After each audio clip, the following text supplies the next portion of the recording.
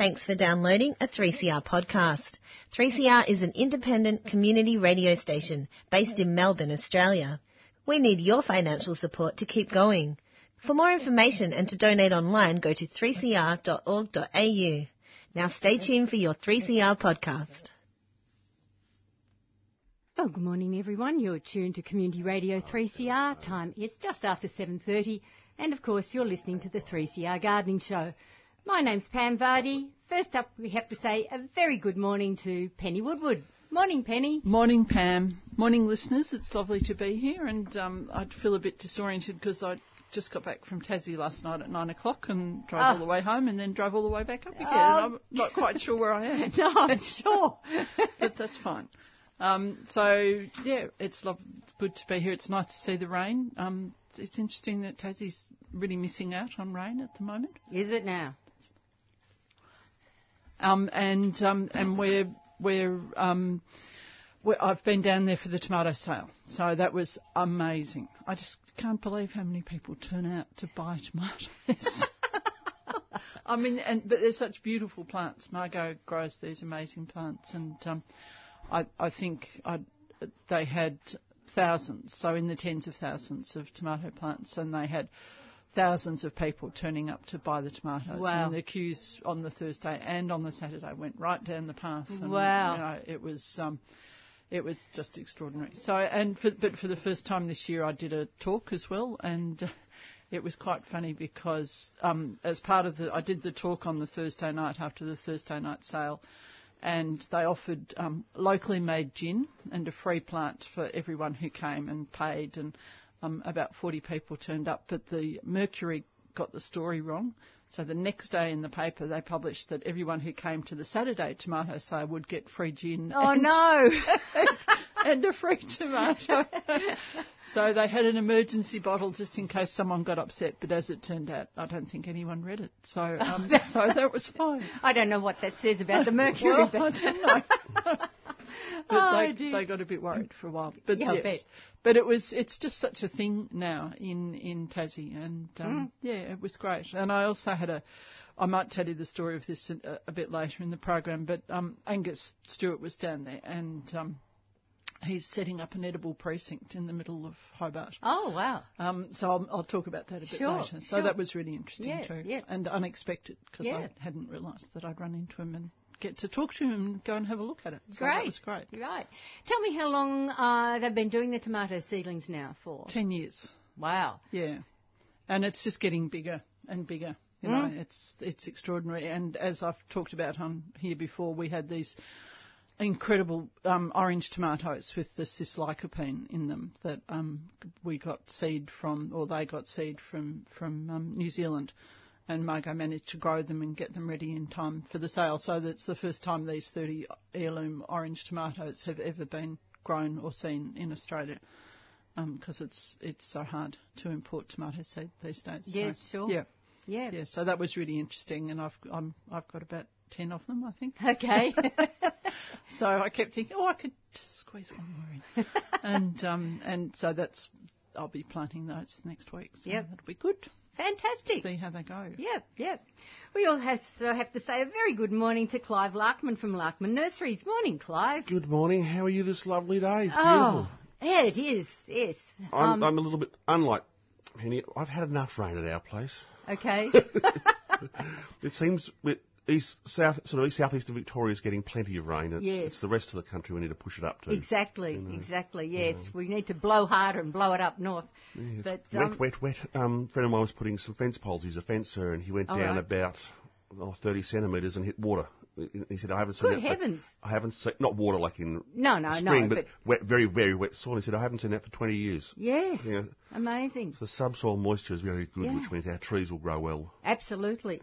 But it does bode well, Clive, for if we do now get a hot summer, we've had that rain to establish everything, so it's wonderful. And the beauty is, if you do get a fire season, the trees can pull water up out of the ground, whereas in 2009 the subsoil was dry, so the trees just didn't have any moisture to resist the fire. So that's right. It is good for eastern Victoria. Oh, absolutely. Yeah, wonderful. And, of course, you're in here today because there's a massive weekend coming up next weekend. A huge weekend. It's our second annual spring plant fair, the Yarra Valley Plant Fair and Garden Expo, and we've been rounding up exhibitors from all over the place, and we've got a few that never normally do it. Oh, great. Because they're wholesale nurseries, and we're trying to get those people that don't go to garden fairs to come along. Right. With really unusual plants or topics or things they do. Mm-hmm. And there are a lot of unusual people out there with passion about their plants. And it's amazing how passionate people can get and the knowledge they have. Yes. I'm a botanist and a plant collector, so I tend, a bit more like Steve, have masses of plants from all different groups and know a bit about each of them, whereas some of these people just know the nth degree about their particular group. Like the tomato folk in Tassie, we bought a lot of tomato seed for our range this year, all the blue tomatoes. Okay. And they're just amazing. And there's another little one we got from them, which is not actually a tomato, it's a tomatillo. All right. But it's a dwarf one called the pineapple ground cherry. And we're going to be releasing it as a tomato lolly because it looks like a little tiny yellow tomato wrapped up in its own paper.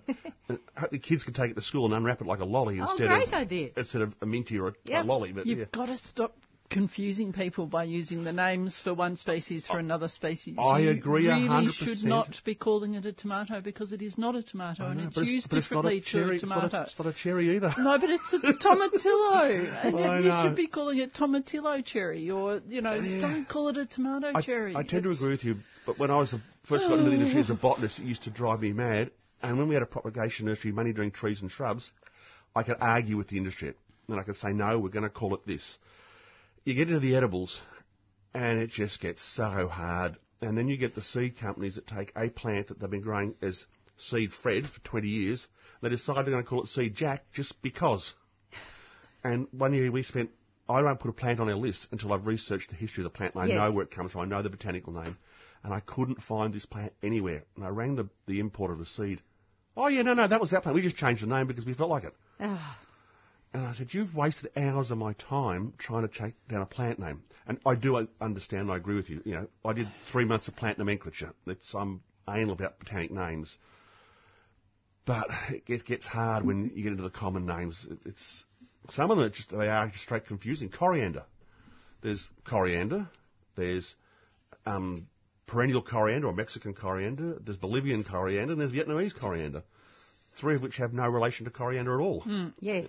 So I don't understand why we continue to make it worse. Because sometimes it helps people put the plant in a place. Yeah. And if you're a person that lives at home and eats food, if it looks tomato and tastes like a tomato to them, it is a tomato. But it's not eaten the same way as a tomato does. You don't eat them fresh off the plant usually. You cook them, or you turn them into salsas. The tomatillos. No, these ones you eat fresh. You just simply pop it up, and it's been selected as a fresh, like a lolly. You just eat it. You don't cook it. You don't make it in a salad. You just simply eat it as it is, and it's like a little yellow burst of sweetness. Pineapple flavoured sweetness. So this one came from Tasmanian natural garlic tomatoes. Yeah. All right. Yeah, that's fine. I understand tomatillos are very different. They're just like, one we'll talk about later, the tree tomato. That has no relation to tomatoes at all. But we call it tree tomato. So when we actually grow a tree tomato, and I'm going to say, no, this is a tree tomato. This is a tree tomato. And it causes, like people, I want a white gum. No, snow gum. Well, do you want the Northern Territory snow gum? Do you want the Alpine snow gum? Do you want the Victorian snow gum? Yes. That's to me that's a bit more understandable because those are names that were given regionally to those plants. All because they had white trunks and they were growing in the ground when that happened. You weren't inventing sort of a new species. Also, I suppose back then you didn't really assume you're going to be transporting plants from Northern Territory to Melbourne. Yeah, that's true. Yeah, getting back to the tomatillos though, really interesting plant, which most Australians don't know anything about. No, you get bump into someone who does know all about them because they've grown them and they like them. But if you went to someone on the street and said, hey, this is a tomatillo, and they go, oh, is that a tomato or is it what is it? Yes. Explain to them how you use them, how you cook with them. Yes. And I know the restaurants struggle to get their green salsa verde. They struggle to get enough supply of the big tomatillo. Yeah. And they're a very interesting plant. And they also call them Cape gooseberries just to really confuse everybody. It is hard, and I just wish we could use Latin names a bit more. And people say, so remind me the botanical name of tomatillo? Pfizer, Physalis. S-A-L-I-S. Yeah. And this one is Prusiana, the little one we're talking about. Yeah. The big one, I'm blank for a minute. Okay, so it is actually different species. Different species, Okay. completely different species. Yep. Yeah. And it does help a lot. People say, well, I can't pronounce Latin. So you can say eucalyptus and you can say platypus. Yeah, they're two Latin words. Yes. You have a problem saying those. I mean, Some of them are a bit tricky, though, I yeah. have to say. One of my favourites is the Ampelopsis brevipedunculatum maximusii elegans. That's a long one. You've been practising. You're I doing can the tell. Stephen Ryan too. I've been growing that one for years. Yes. Yeah. Stephen's very, one of his favourites is the Ampelopsis. Yeah. But It is actually easy to pronounce Latin. It's just, there's no emphasis on each syllable. You just simply read it as it's written. And it can be a bit scary because the words can be long, but same as if you try and learn German if you're an English speaker. that's right. Yeah. Really long words. Yeah. In some ways, I was very lucky because I was forced to learn Latin at high school. So Right. it does, even though it had no bearing at the time on anything I ever thought I'd be doing in life, I'm grateful to at least understand a bit of the pronunciation of Latin words. It also gives you some ability to look at other words in other languages. Absolutely. You're probably maybe 2 years older than I am because Latin finished when I started, but I did French and Indonesian right the way through to Yes. year 12. Whereas I always bemoaned that I couldn't do French because it's a living language and Latin isn't. No. And all we ever studied was Julius Caesar and his wretched wars, which got me nowhere. But Well, a friend of mine went and studied ancient Greek mythology. I'm thinking, why? yes, exactly. But, Okay, let's get back to the Plant Fair and Garden Expo because, firstly, you are becoming absolutely professional at running fairs and events up at your property because it's ideally suited for it, isn't it? It is. We've got a long flat driveway and a big grassed area. We've got 5 acres of land at the front for parking cars, which until we ran our first Herb and Chili Festival, I never thought about car parking. Yeah. But all of a sudden, 3,000 people is about 400 or 500 cars, and that's a bit of space. Yeah, so it's perfect for that. Yeah. It really is. It's and easy public to find. transport's a bit tricky Oh, to yeah, your place. certainly Although is. it's about a 1k walk from the bus stop, but Okay. it's not Okay. too bad. But it's just parking, and you've got to remember, when you have festivals and you have people from the city come to the country, a lot don't drive very well. So you've got to have bigger space for the parking as they have to adjust in the hills and the grass. Yes. And we've got a big open area, so I've been able to put power boards everywhere and run water, so it's like a caravan park. You need all these things. And one of the first lessons I had with the Chili Festival was understanding power problems. I'm only drawing 5 amps. Yeah, but you've got 8 things drawing 5 amps. That's 40 amps. And so it is ideally suited. It's big, it's green. There's something about our property that just makes you feel good. Just standing. Yeah, I'd agree with I that. agree. I can't work out what it is. And we've got a guy that does ice cream. He does all our festivals, and he has special ice cream, which he squeezes the fruit into the ice cream as it comes through the churner, Okay. and it serves with fresh. It's just amazing ice cream, or he put wattle seed in it. And he only does selected festivals because he doesn't do it for a living. He does it as a hobby, Okay. and he doesn't go to a festival that he doesn't like. And he said there's something magical about this place. It's an indigenous history. There's just something that makes you feel good sitting around there. And we're not sure what it is, but yeah. Excellent. Excellent. So we do 3 a year now. That'll keep you busy. It does, along Yes. with running the business and Yes, everything and else. everything else you have to do. Yeah, it's like I changed. There's a thing at the showgrounds about a month ago called Global Table, and it's part of an international one. There's one in Milan in May. It's the Australian version. Okay.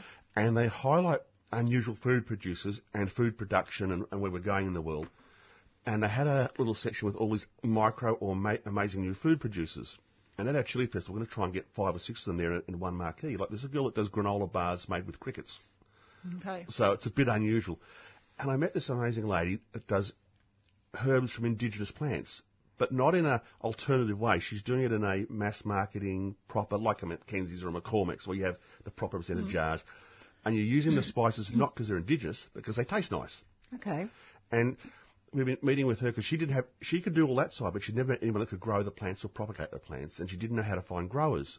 And so we're starting to set up a partnership where I'll find small farms. And she needs farms of 500 square metres or half an acre to just do small quantities. And I keep looking at this Mornington Peninsula, Yarra Valley, Dalesford, Werribee, Hunter Valley, Boros, all these areas just outside of cities where the land's becoming expensive, so you can't broad farm it. Yes. It's zoned rural. Yes. And it often gets people who live in the city having it for weekenders. And they feel guilty because the land's not being used. But they don't know how to use it. And they can't run sheep or cows because, 1 cow per acre is not going to make any money. No. So we're going to try and go out there and find them and give them, a half acre or a 1 acre little farmlet. Fantastic. And then use these products. Yeah. Look, she's got on her books an order for, I think it's 15 or 20 tonnes of Kunzia pomifera berries. Right. I mean, it's just like, wow. I said, when she sent me, I said, do you mean 200 kilos? She said, no, I mean 20 tonnes. Goodness me. And I know a friend of ours did some breeding on quandogs in South Australia. So he went to Qantas, and they said, we'll have 5 pallets a week. And he said, I can do you 10 kilos a year. And I think, Clive, the other thing when you're looking at Indigenous food is that it's important, if you can, to include the First Nations people in the production of that, so that it's that extra element where you need to be giving them a chance to be part of it if they want to be. Especially in the breeding and the selection, it's good. Yeah. But in the growing as well. Yeah, although we need to get it out there as a regular product. Yeah, no, I understand that, but I just think the thought in your mind always has to be that this is their culture, First Nations people's culture, and so we need to be thinking about them when we're thinking about who's going to be producing it. Yeah, it's good. And it's their information that we're using a lot of the time. Yeah. And it's just great to get the food out there. Yes. And the other silly thing is, we have more water in Australia than any other per capita than any other Western nation but Canada. But the dumb thing is, we're farming European foods in the driest part of the country. If we converted our diets to subtropical and tropical foods, grew them all up north, we wouldn't have a water problem. We wouldn't have an environmental issue because we'd be growing foods that grow naturally. Yeah, and if we were growing kangaroo grass for seed and making breads and things like that instead of wheat, it would be the same. And for the meat eaters, if we were farming kangaroos and emus, then if they escape, they don't do any damage to the environment, and B, you're not putting inputs that aren't natural. And we've got to get our heads around. We all love the European diet, but let's try and get into things that grow better. In the climatic conditions we have. Exactly. Yep. I'm really surprised that there's already such a demand for some of our Indigenous products. There's huge demand out there. Must be for those quantities that are being asked for. But it's not just that. It's also for other niche market products. I chair the Victorian Agri-Business Council. And there's a huge demand there for lavender oil and high-end beef and high-end chickens and high-end eggs and things that are high-end by people that don't want just mass-produced product. And there's room out there for our farmers to make a good living growing small quantities of different product. And let the Brazilians and the Chinese and the Indians mass-produce the beef and the wheat, and let us grow the really interesting products that have less inputs and higher returns. And then the farmers can make money. Well, certainly, over the last 10 years, look at the rise in popularity of farmers' markets. Yeah. People love dealing with the one-on-one, no middleman. And it's also, I'll give you a little scary anecdote. We had someone at the Chili Festival, and there's a gentleman and his son and his son's partner, and she walked up to our stand and he said, "Oh, so that's how you make chilies? You make them on plants?" And she was in her 20s. Oh, dear. She was a little kid. Yes. There's this huge, and we all talk about it, the disconnection between the consumer and the producer. And I don't want the consumer to think, oh, poor farmers. I want them to think, there's a farming community out there that is important to us as the emergency services and the hospitals and the road people because they provide our food. And the more food we can grow easily and cheaply, the better off we are. And there's a lot of room out there for developing this nation. Absolutely. And things like the Yarra Valley Plant Fair and our Chili Festival get people in touch with the growers and the producers and talk to them and teach them to grow some of them at home. It's even better too. That's great. Yep. We're going to talk a lot more about the festival, but I must get to some community announcements. And again, I've got a whole lot to go through today because Spring is always the busy time for lots and lots of events, so bear with me. First up, a reminder that the up at Cloud Hill, Ian Maher has commenced yesterday his carving of the pieces that are going to be installed in the Cloud Hill garden. And people are invited to come along and have a look. You can actually chat to him while he's carving away. And those pieces are going to be installed on the 27th. So if you can't go up and watch Ian Maher at work during the week, the installation is going to be next Sunday, the 27th, and everyone's invited to come along to see the actual installation.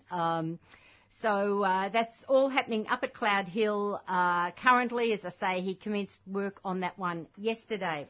Now, also on today, there is an Ivanhoe Festa, and this is starting at 12 noon, running through till 4 o'clock. This is a community festa put on by the Ivanhoe Garden Club.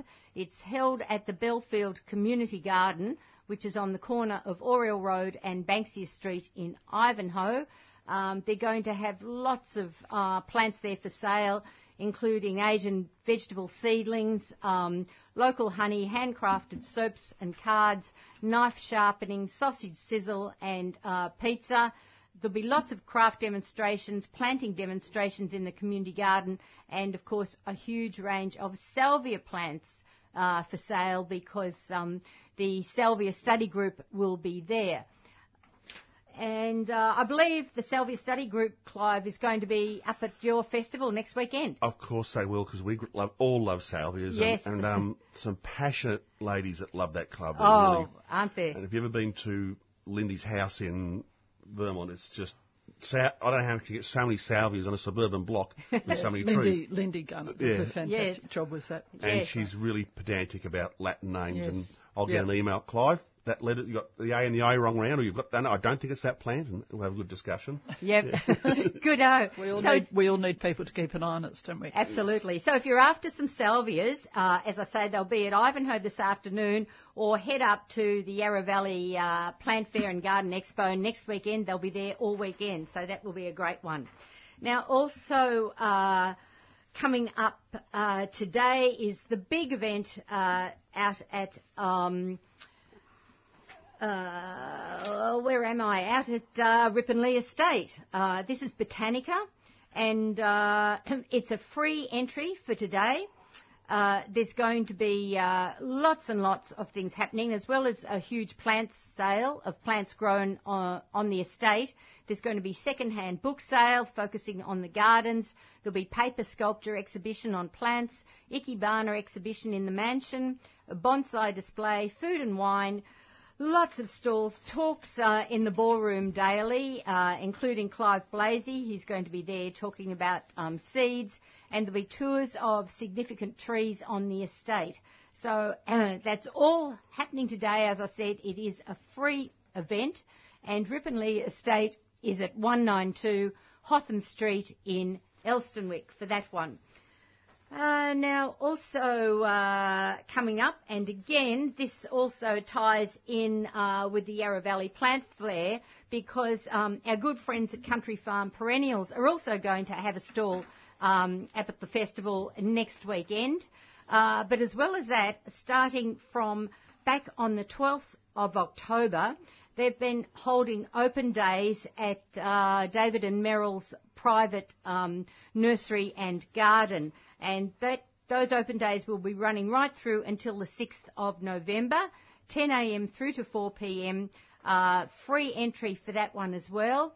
And they do just ask that you BYO your own plastic bags or boxes if you're going to be purchasing plants there. They will have tea and coffee with refreshments. You are invited to have a picnic in their gardens if you'd like to do that one, particularly if the weather's good. And their address is 96 Langs Road, Laings Road in Nayuk.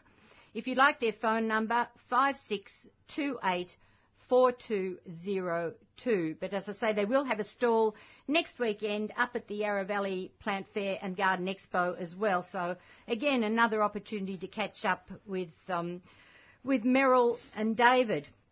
Now, also running in conjunction with their garden opening is Gardevalia, which is a festival of gardens, and in all there's going to be over 20 gardens opening.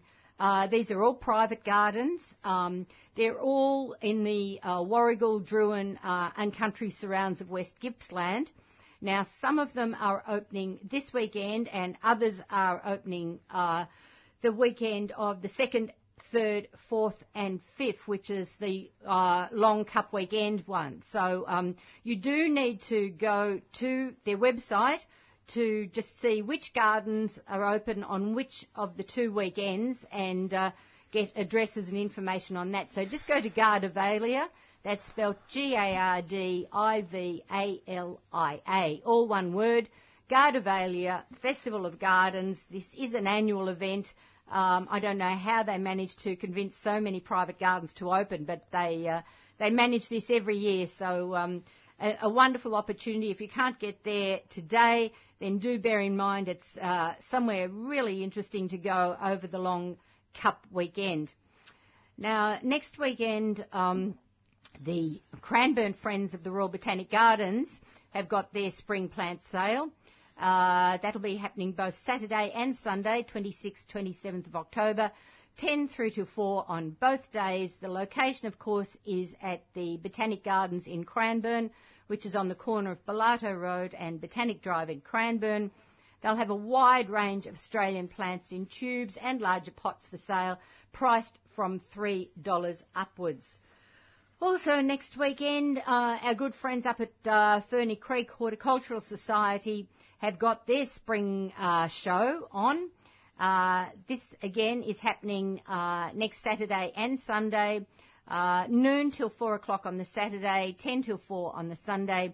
Entry is $5, under 14s are free, and the show will be held in the hall within the gardens. Parking for the event is in the grounds. There should be a good display of spring flowers such as rhododendrons, azaleas, iris, roses and lots more. And the address is 100 Hilton Road East, Sassafras. Food will be available throughout the duration of the show, plus a sausage sizzle.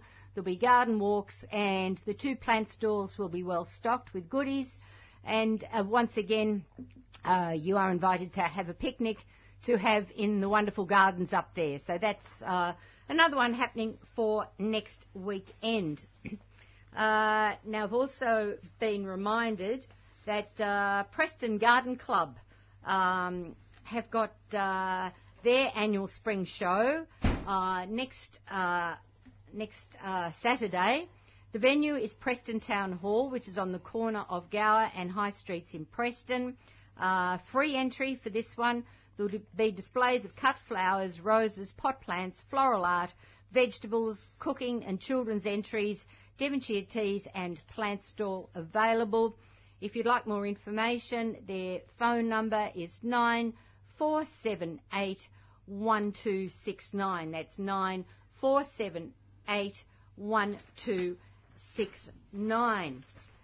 Now, another 2 that I really must get to, and that is our good friends at Open Gardens Victoria have got 2 gardens opening next weekend. The first one is up in the Yarra Valley, and this is a garden called Wingspread. It's an expansive country garden set against the dramatic backdrop of the Talangi State Forest. It's located on 2 hectares of the forest. The owners purchased it 10 years ago, and it unfolds around the main house, which was an original cottage, which is now used for guests. But then it's also now had a new garden established around the new house. So the original garden dates back 60 years with a row of towering rhododendrons and camellias. There are 40 beautiful coral bark Japanese maples line the curving driveway. There's also mountain ash trees, 2 stunning old Japanese maples, a 30-centimetre deep moat-like pond filled with water lilies and lotuses surrounding the front door, and it's become a natural habitat for frogs. There's stonework as a key feature, both inside and outside the home, and as well, there's a kitchen garden complete with veggie patch, flowers for picking, an orchard and berries, all flourishing in the high altitude and rich volcanic soil. Now, there will also be a display of cars from the Mercedes-Benz Club. There'll be wine tastings and sales there. There'll be treats by Oscar the Vintage Coffee Van. And on Sunday, there'll be a satellite event of the Yarra Valley Opera Festival. Now, all proceeds from the opening will support the Leukemia Foundation and the Prostate Cancer Foundation of Australia. Now, the address for Wingspread is 1380 Myers Creek Road in Toolangi. As I said, open both Saturday and Sunday, 26th, 27th of October, 10 through till 4:30 both days. Entry is $10. Children under 18 are free. Now, the other garden that they're opening that same weekend, which is next weekend, is Ambleside, and this is a 2-acre garden that's a sanctuary for wildlife, which is down at Inverloch. And the address of this one is 90 Bambrook Road in Inverloch, 10 till 4:30, again, both days next weekend. Entry is $8 for this one, children under 18 free, and there will be a sausage sizzle on site there as well. They have a lot of climbers creating a flowery canopy and atmosphere with a wisteria-covered pergola, Madagascar jasmine and trumpet vines scrambling over tree stumps. And the owners have used the pruning tendrils from the wisteria to repurpose into lovely woven nest-like adornments around pots and plants. There's a very big productive garden area as well. And as I mentioned, there will be a sausage sizzle. So that one, as I said, is 90 Bambrook Road in Inverloch. Now, as usual, our good friends have given us one free double pass to each of those gardens. If you'd like to get a double pass entry, free entry to either Wingspread in the Yarra Valley in Toolangi State Forest, or to Ambleside, which is the 2-acre Sanctuary for Wildlife Garden down in Inverloch, do give us a call now. The first 2 people to phone in will get one each of those double passes.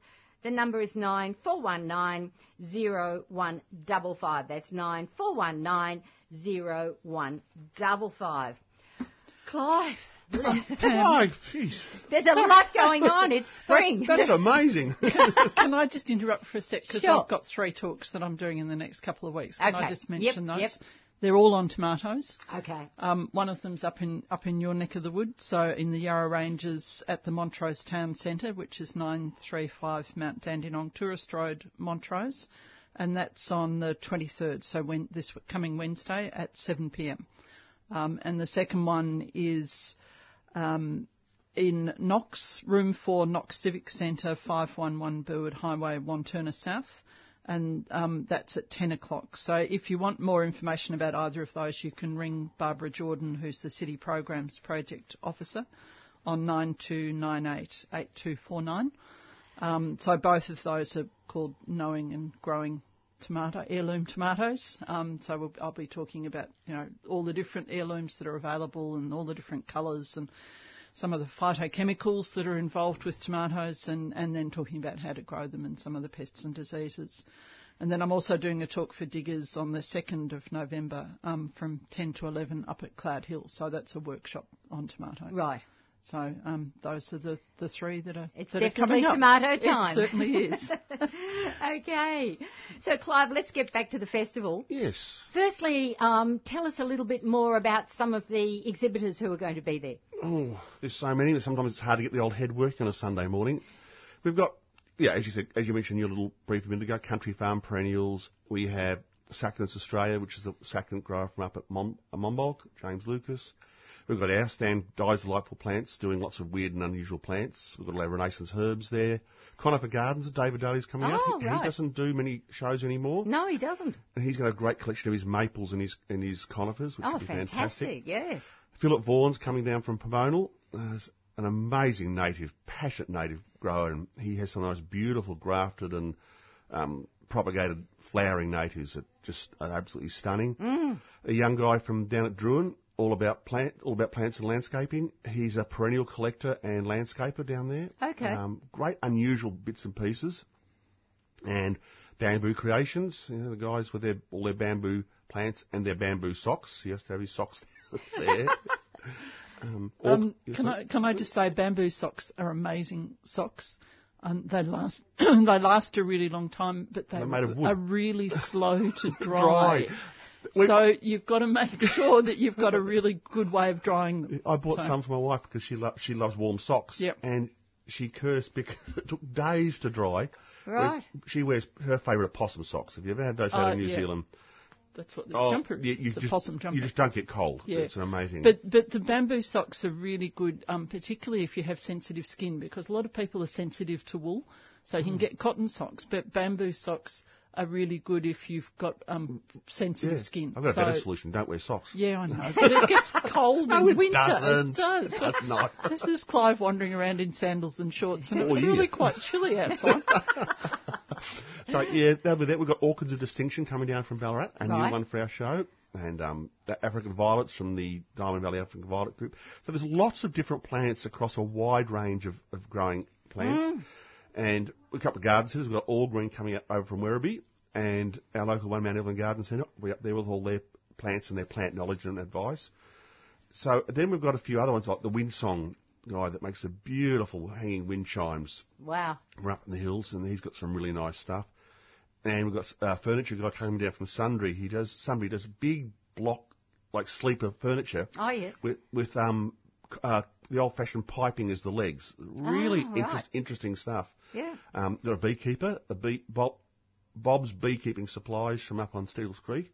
They'll be there with all their bee supplies and bee advice and talking about how we can encourage bees into the garden. Got coffee.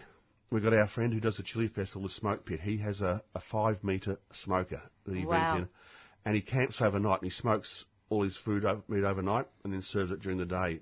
Fantastic. So that'll be really good. Yes. Then we've got Jane Edmondson will be there the whole weekend, and she'll be doing a talk on plants she's seen around the world in gardens. And she's going to walk around talking to all the stall holders and meeting with everybody to answer questions and just chatting in a relaxed way. Great. Philip Johnson, our award-winning designer, is coming out both days to give a talk and show on his gardens he's designed. Plus, we've got all the regulars talking about their special plants. Yep. And different parts of the garden. And we'll have a great collection of tomatoes. We bought some seed from Tasmanian guys just for the fair. Like little tiny packets. We've got 50 or 60 of each of their, some really good names. And there's a beautiful blue cherry, which has a blue colouring with a little yellow cross as it matures. And so we've got lots of weird and unusual tomatoes there. Okay, so the tomatoes that Clive's talking about that he calls blue, I call black. So they're called blue, indigo and black. Yep. And they're the true black tomatoes. So Black Russian and Black Krim and those tomatoes are actually brown and purple tomatoes. These are the true black tomatoes that they only develop the black on the fruit where the sun hits them. Just like melatonin in our skin. Yeah. It's the same sort of thing.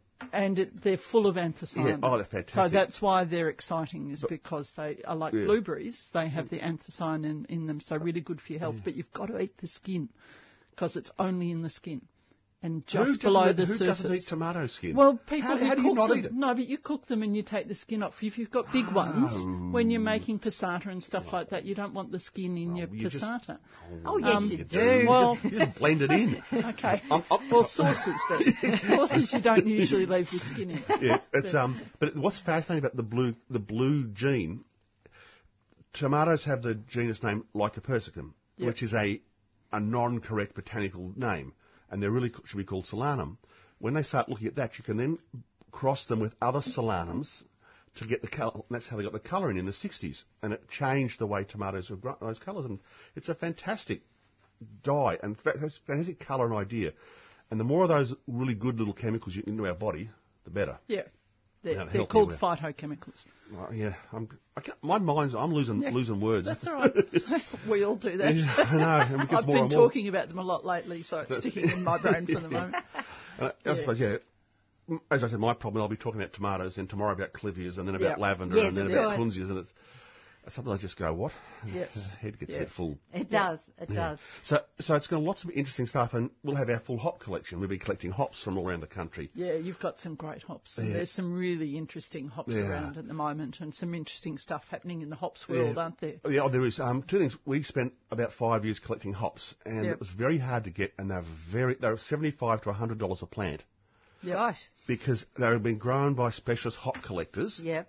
Who didn't understand plants, and they only propagated them by dividing the rhizomes, so they didn't have large numbers. So I started collecting them, and we put in our normal propagation system. We bulked them up very quickly. And so the price has now dropped down to around $20 to $25 a hops plant. And we've got about 27 cultivars. We haven't had them all tested chemically yet to make sure they are the right cultivars. And we're about to do some importing with the guy who owns Grand Ridge Brewery. But to import one hops plant... Grand Ridge Brewery down in Druin. Okay. Yeah. Yep. One of the very first of the boutique brewers. And he's got received more beer awards than almost any other brewer in the world because he's been doing it for so long. But it's $2,000 per plant to import them. Yep. Gosh. Did you know there's a guy in Tassie breeding them as well? No, I didn't. Okay. Yeah. All right. Might need to give you a contact. Yes, no. It might be cheaper from Tassie. No, except that the brewer, he wants that one because it's been that beer. But these beers all have particular hops to make them their flavours. Yeah. But when we did my wife and I took a holiday in 2016, like a real holiday, and we did one of those boat cruises in Germany. And one of the options was to go to the BMW factory or to go to the hops farm. I want to go to the BMW factory, but I was told very sternly that we're growing hops, we go to the hops farm. Okay. And in fact, this most passionate lady, she's the hops ambassador, and we learned all about different hops. But what was interesting was they're now breeding hops in Germany as a naturopathic or homeopathic medicine for osteoporosis. Okay. And they have hop tea and hop cordial, which has nothing to do with beer. Yeah. But I think what we need to tell the listeners is that hops are not integral to the brewing of beer. They're integral to the flavour of beer. Yeah. So it is a natural flavouring, and hops have had a herbal use, as you know, for centuries. Long time. Particularly for helping with sleep. Yeah. And I'm not surprised that they're finding other uses for it. Exactly. The only thing in Germany, you can't make a beer legally unless you've got hops in it. Yeah. It's like you couldn't call it ginger beer there because it's got to have hops to be called a beer. Yeah. Okay. So there is a preservative and there's a bittering agent. Yes. Yeah. So, but it's also, so we'll have probably 20 varieties of that. We'll have our chilies just starting to come out of the early season chilies, and we've been growing some plants just for the festival, and both our Renaissance group and our Mayalula group. We want people to experience something different and new, and all our growers have been encouraged to bring new plants, like Mari from the Bold Farm up in the hills with her peonies. Okay. She's a passionate peony person, and she's got all some really weird and unusual peonies. And there's peonies around now that will grow in, so these are the bush peonies that will grow in and produce in not so cold climates, aren't there?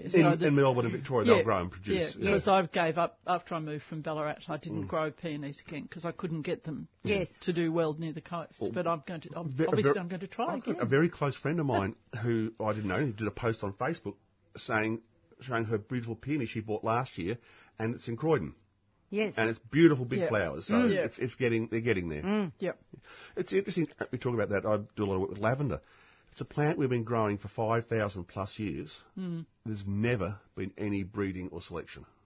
There's been wild selection in Europe, in France, but never any targeted selection. So which lavender are you talking about? Oh, sorry, the commercial. English. Lavandula angustifolia. And Lavandula intermedia and Lavandula latifolia. Yeah. The oil producing. But not the Spanish or the Italian, because there's been huge breeding amongst those. That's the fluffy stuff. I know, but you've just got to be, be more particular when you're talking about lavender. So... And like we're trying to do some breeding programs to try and expand the range of where it will grow. Yep. And it's funny how some plants get really heavily bred and heavily selected. Salvia is another one. Take those really ornamental ones from PGA. This huge gene pool of different salvias from around the world have been very little interspecific crossing to move colours and flavours and shapes around. And it's interesting because you know, as a botanist, we did genetics and studied that. And you think, well, there should be more breeding in these areas. They're over here. So it's interesting. It's good. Well, it's great that you're doing all of those things. Oh, it's fun. Good to see. Yeah, well, I love the passionate people in this world who really care about what they're doing and go that extra mile to get something that they really want. Yeah. So well done. Yeah, absolutely. And compared to me, these other people are extremely out there and passionate. Yes. It's fun. Oh, of course. Now, of course, there's going to be lots of food and things to drink. Yeah, there'll be from Punt Road Wines and Napoleon Beer. Punt Road Wines, Napoleon Cider and Detour Beer. One company, they've got 3 different names. Okay. We'll be selling their product. Devonshire scones and jam. My friend Judy's coming down from Goulburn to make the jams and the scones. Sausage sizzle and sandwiches. So it'll be great. It'll be come and spend a few hours. Fingers crossed for the weather. Yes. Someone many years ago told me Melbourne works on a 7-day cycle. The cold front comes the same day every week over spring. It's been coming on a Thursday, not a weekend. 29's predicted for Thursday. Yes, but the cool change, they're talking about cool change will come through on Friday. Thursday night, Saturday Friday morning will be perfect. Maybe a little shower, but that doesn't matter as long as, because Melbourne don't want the odd shower, they just don't want blistering cold winds. Gardeners are used to showers, Clive. Yeah. They're not going to be put off by that. No, whereas the Chili Festival they are. Yeah, right. But they're not gardeners. No. Actually, it's not even the weather. It's what the TV stations say about the weather. Yes. You know, yes. It's the guy sitting in the studios in Melbourne saying, geez, it's cold out there. I wouldn't be going outside today. Where it can be brilliant and sunny up in the Yarra Valley. Exactly. It's not even what the weather. It's what often it's the wind that's the issue, the one I hate. rather than the rain too. Yeah, rain doesn't bother me. Heat I don't like wind. No. Nobody does. I went to Tasmanian Natural Garlic and Tomatoes Festival the year before last, and all the marquees got blown away. So that was a disaster. We were down at Lardner Park last weekend, and the same thing. One girl that does the Gloriosa lilies. Yeah. First time ever she's trying to do plant sales. She went up to Bollerbeck, went down to Lardner Park. That night, the whole marquee just got blown away, and it's just this tangled up wreck of marquee. Oh, dear. But I do question, I learnt this at the Chili Festival. They turn up at our Chili Festival with a marquee. No weights, no pegs, no ropes. Yes. Yeah. First breeze, and they're all standing there holding their marquee, and you think, what level of intelligence says to you to set up a marquee without something to hold it down? Yes. So I now have to have about 125 litre drums of water ready to go.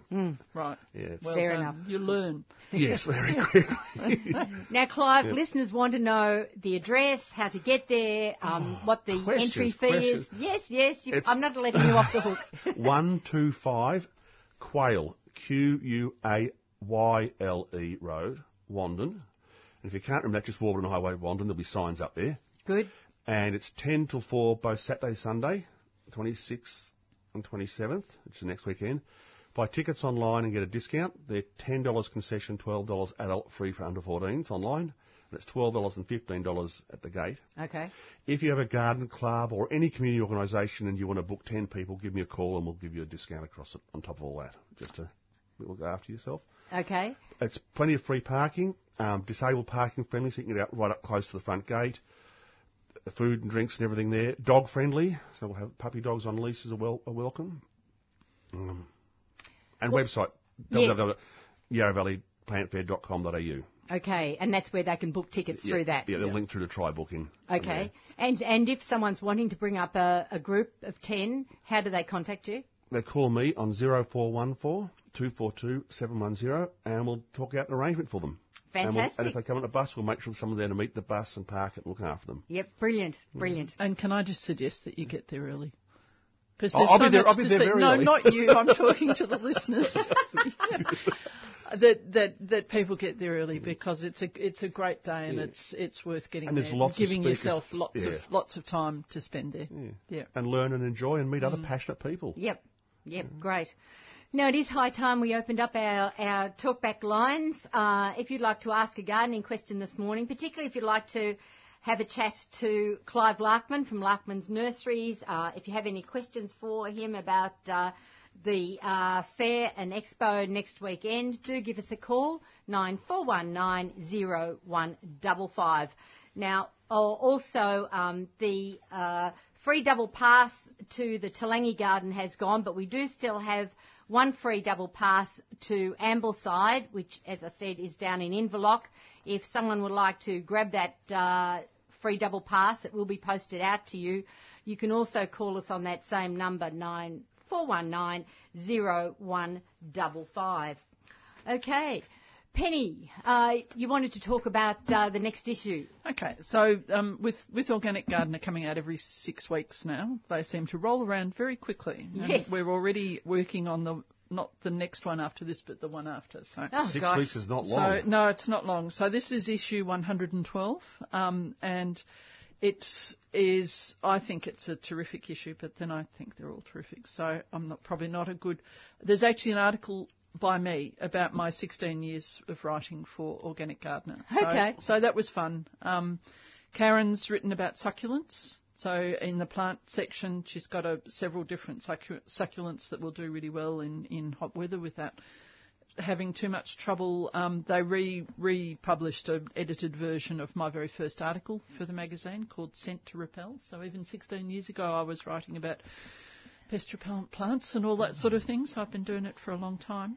And Karen's got a great article about growing tomatoes in pots, from hanging baskets and a list of suggestions of some dwarf and bush tomatoes that work really well.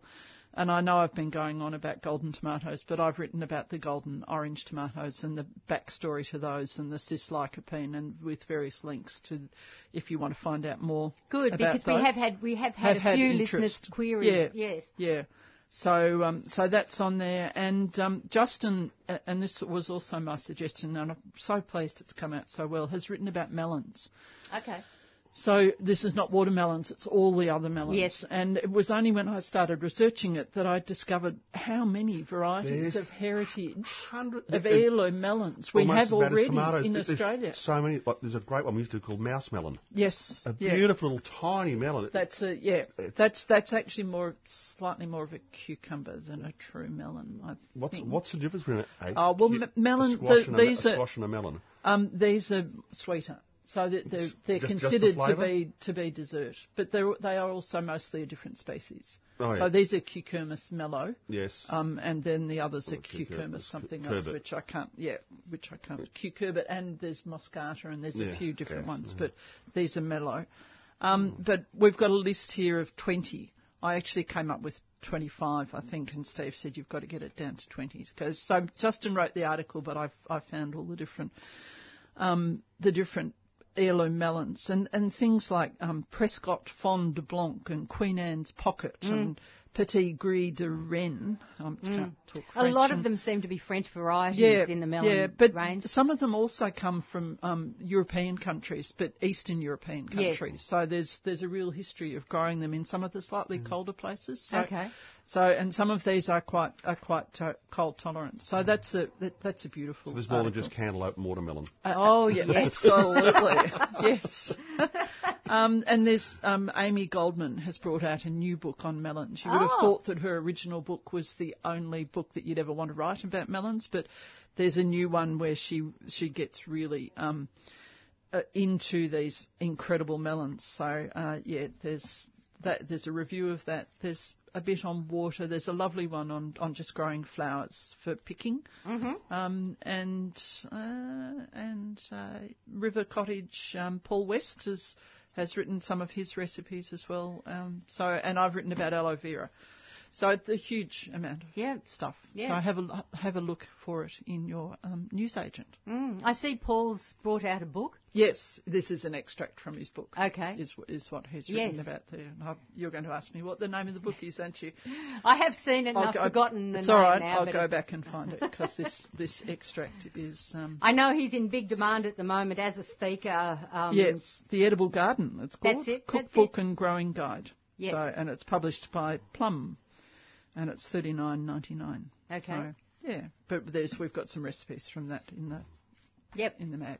Excellent. So have a look for it. It's got a picture of tomatoes on the front cover, and Karen was excited because it's the first time her article has been featured on the front cover with the main picture. Oh, great. So that's nice. Yes. Excellent. Okay, you are listening to the 3CR Gardening Show. We're running through until 9:15. If you'd like to jump on the phones and give us a call, to ask a gardening question or to make comment on anything we've been talking about, we'd love to hear from you. 94190155. That's 94190155. Clive, you brought in a few plants. Let's have a chat about a couple of them. Okay, the first one is the big clivia, which is sort of dominating the room at the moment. It's stunningly beautiful. And it's on Facebook if you want to have a look at it. Yes, great. It's one of the green collection. It's Hero Green Selection. It's a Japanese breeder. And we all know clivia is having an orange or red flower.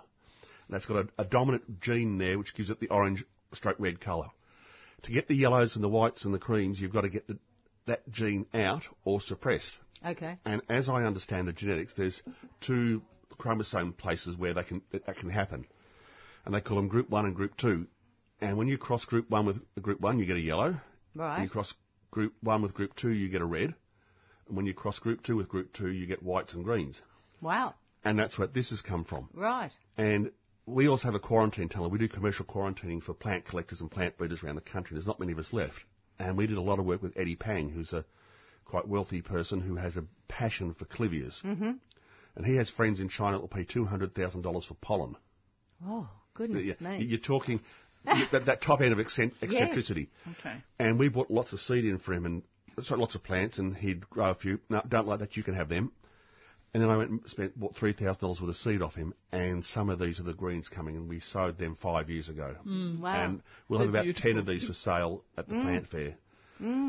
It's just a stunning colour. It is. And we had it on show at Lardner Park, and people would walk across the hall. They'd see it, they'd walk across the hall. Some people didn't know it.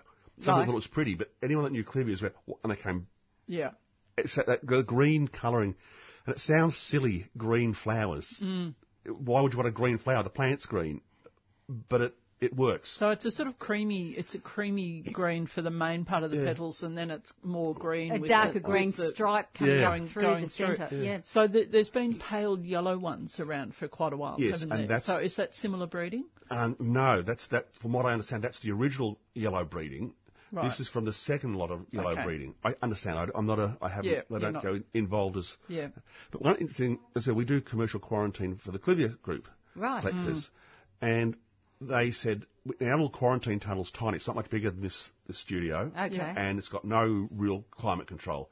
So in summer it gets really hot, and they said, Clive, we don't want you to water our clivias. And they'd go 3 months with one watering in a tiny plastic tunnel in the middle of summer. Goodness, and they survived? More than survived. Wow. So I learnt from that, I don't water my clivias anymore. Okay. I just don't water them. Yes. And they flower better, they grow better, they're darker green, they're happier. So we overwater our clivias like we do a lot of plants. Okay. Yeah, well, I've been saying that for years. We overwater things. That was the great thing about the drought in the noughties. We stopped, reduced the amount of water we put in the plants. We found out what survived without water. Well, I grow lavender a lot. And I'll do a show. My lavender died. You've overwatered it. No, I haven't. You've overwatered it. No, I haven't. How often have you watered it? You've overwatered it. Don't water it. And we were growing Tylotus Joey. I was trying to tell someone at a garden show, don't water it. I said, what do you mean don't? I said, it grows on the roadsides of Kalgoorlie. Don't water it. We kill things with water. My darling wife has killed our mother, Sansevierias. And our Zamio, I can never remember the second part of that word, because she's been watering them. Yeah, I have a tendency to overwater, particularly if they're in pots. Yeah. I don't tend not to in the garden because they get neglected, but the pots I tend seriously, to overwater. Pick the plant, if it doesn't feel light. Yeah. And that's particularly true of ornamental things. It's if you're producing fruit or you want succulent leaves, then yes, you do need to water them because otherwise they're going to be bitter. Yeah. But for natives, for ornamentals. And even the fruit plants, you want to underwater them in the flowering period. It's I was talking about the lavender. There's been very little work. I'm trying to get some work done on food, nutrient regimes over a 12-month period relating to flower and oil and flavours. Yeah. I don't think we do a lot of work on yield, like you put this much in at yield, but not much work on if you change, like put more phosphorus in winter, or more potassium, or more nitrogen, or more calcium. How does that affect the yield and the flavour and the quality of the phytochemicals and the oils and all that? And we've just done no work. Yes. There's a lot of that happening now. It's amazing. Every week there's an article coming out about phytochemicals and nutrients in plants and how it's affected by soil and soil biota and a whole range of different things. But unfortunately, it's not in the real commercial world. We're still, the mass fertiliser companies are still researching how to increase your yield. Yeah. Whack on superphosphate. No. Don't. No. I speak to someone else. Says, I'm going to put the superphosphate. And I thought, I'm not going to say a thing, but you don't need to. So and then we've got another plant. One of my pleasures in life is researching weird seed collectors around the world, and so I can find people with weird seed. And I came across one in America with the giant black carrot. Okay. The carrot itself's not giant; it's about a normal sized carrot. Right. It's black all the way through, but the plant gets up to 60 to 70 centimetres tall. Okay. And it's used as a cut flower. Ah. Because the carrot flowers are lovely. Yeah. Yes. Yeah. And it also makes a fantastic edible flower. Okay. So this is when we're just releasing this week and at the show the black carrot called Black Nebula. Okay. So are the leaves also edible? Yeah. Yep. We were over in Japan visiting our daughter-in-law's mum a few years ago, and she was doing tempura vegetables, and they tempured the carrot tops. Yeah. And when we do carrots, she makes a lovely carrot and sesame seed salad. Okay. Carrot tops. So the only thing you've got to be a little bit careful of with carrots is if you're using the tops, don't use it for commercially grown, because there's a lot of, if they're using pesticides and fungicides and things, they tend to accumulate in the leaves. Don't buy I wouldn't touch the leaves of bought carrots unless you know they've come from an organic property. Yes. So, but homegrown carrots, that's fine. Yeah. And one interesting thing is we talk about farmers markets. Yeah, farmers markets actually, sometimes I do worry because there's no control over what's used by some of the farmers. Not all of them, there's a lot of very good ones. But some of them are just home growers and they could be using anything, whereas at least at the greengrocer markets, they've got someone doing random testing. So grow it all yourself anyway. Oh, by far the safest way. The best thing you can ever give a child is a pot of carrots because they cannot kill them. Okay. I mean, I've had carrots sitting in a pot like this. It's not a big pot. For 6 or 7 months, I've not watered them. And I've come out, the leaves are all brown, it's hanging down here. But Water because it for a they've while, got the tubers. They'll come back again in a few weeks later. And if you want to encourage a child, give them something they can't kill, because then they don't get disenchanted. Yes. You may not end up with perfect carrots down the bottom of them, but the plant grows. Yeah. So, Do you? I was actually talking to someone about this the other day. You know how we used to do carrot tops and put them on cotton wool and water and they'd grow? Yeah, and that was a real buzz as a child to see that you could do that. So, I think carrots are great. I tell the story often of the first time we put carrots in pots, because we were the first people to start doing purple carrots. We did them almost 10 years ago. Yes. Renaissance Group, we meet twice a year, and there's a grower in each state. You know, South Australian growers, he's 2-3 generations veggies and annuals and pots. Clive, you can't grow carrots in pots. Why, Mark? I'm a botanist. Why, Mark? Everybody knows you can't grow carrots in pots. Why, Mark? Clive, everybody knows. Why, Mark? Because everybody knows you can't grow carrots in pots. I said, I can understand you can't grow big carrots in small pots. Except that one. Fair enough. And I used a few expletives. How does the seed know it's in a pot? I don't know. Next year, Clive, you can grow carrots in pots. Now, our purple and rainbow carrots are one of our biggest sellers now. Yes. Because you can. It's just, I love these old, I call them old wives' tales. These just things. So if you transplant those, how do they do into the garden? You transplant them carefully, so you put them in nice rich soil, and they'll grow fine. Yeah. They may not be the perfect carrot that you've maybe grown from seed. Yeah, that's fine. Who cares? It's what it tastes like, not. Yeah. Exactly. No, I agree. Looks like. I agree. Yep. And then we just put a tamarillo in, just another great plant. The tamarillo fruit's really nice, and my mother used to make a chutney? Like a relish to put on steak. Yeah. Okay. And it was really nice. It'll just on a bit of fresh cooked steak. So tamarillos are also known as tree tomatoes. So they're not actually tomatoes at all, because they're not solanum like capersicum. No. They are totally different. And I've just... No, they are...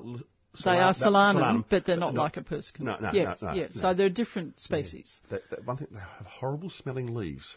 Yeah, they do. I agree with that. And the stem and the wood as well, because I was thinking about burning it, one of them, mine that died, because they live for about 7 or 8 years, and then they suddenly cark it. Yeah. But they're quite tall, so Yeah, you like need to 2 to 3 metres. 2 to 3 metres. But you can cut them. Yeah, really hard. and they're frost tender. Yes, a frost tender, but not cold. No. They'll grow in the cold, but Yep. just a hard frost will knock them back a bit. Yes. Yeah. But they're beautiful fruit, and there's a gold one and a red one. Yes. Yeah. Do you? There are some strains of these that develop little pits just Yeah. below the skin.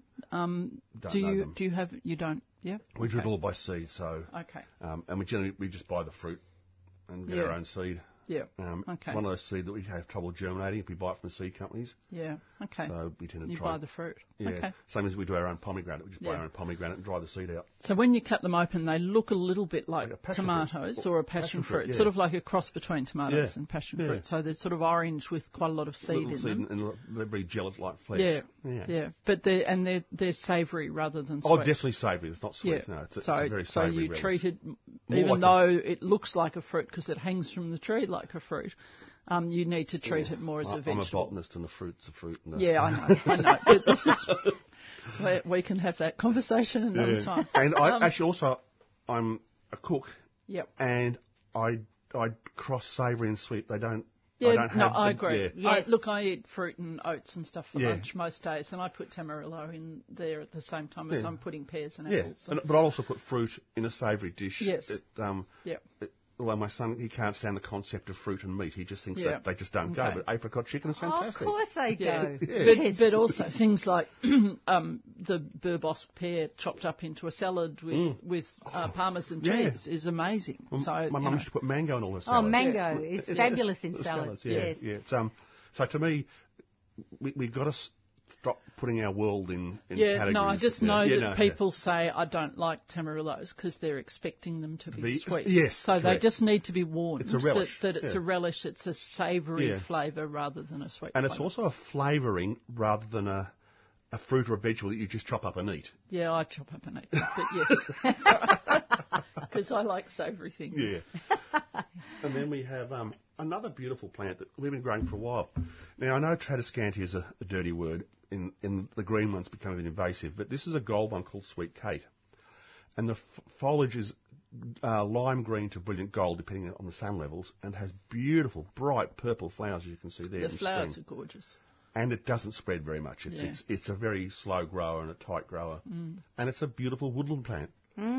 They like shady spots, Yeah. and the flowers are like little jewels in the in the And they're shady such a spots. bright purple Yeah. too. Yeah. And with our modern world, our houses are getting smaller and they're getting higher, which means we have far more A lot of shade. woodland type gardens Yes, where you yes, put exactly. your heucheras and your hostas and your hellebores and your things like this, which, and your clivias. Clivias, Yeah. yes. Yeah. Oh, they're just standing on a shady veranda and just big pots. Leave them alone. The pots and they don't. Unlike things like a strelitzia, they'll crack a pot. The clivia just fills it and stays there. Yeah. And just flowers and flowers and flowers Yep. and brilliant colours. And then one more, because it's chilies, and we've got to talk about chilies. Of course. And this is just one of our favourites, the old ghost chili. This is the chocolate form. Yes. Now, that doesn't mean it tastes like chocolate. No. It's just the colour. Chocolate brown. But it could taste like chocolate. I wouldn't know because I don't eat them at that high No. level. So this is on the label. It's got this picture of the heat, and Yes. it is bright red with Yeah. sort of sparks coming Warning. out of it. It is. It was one of the hottest chilies available until the Carolina Reaper and the other ones came out.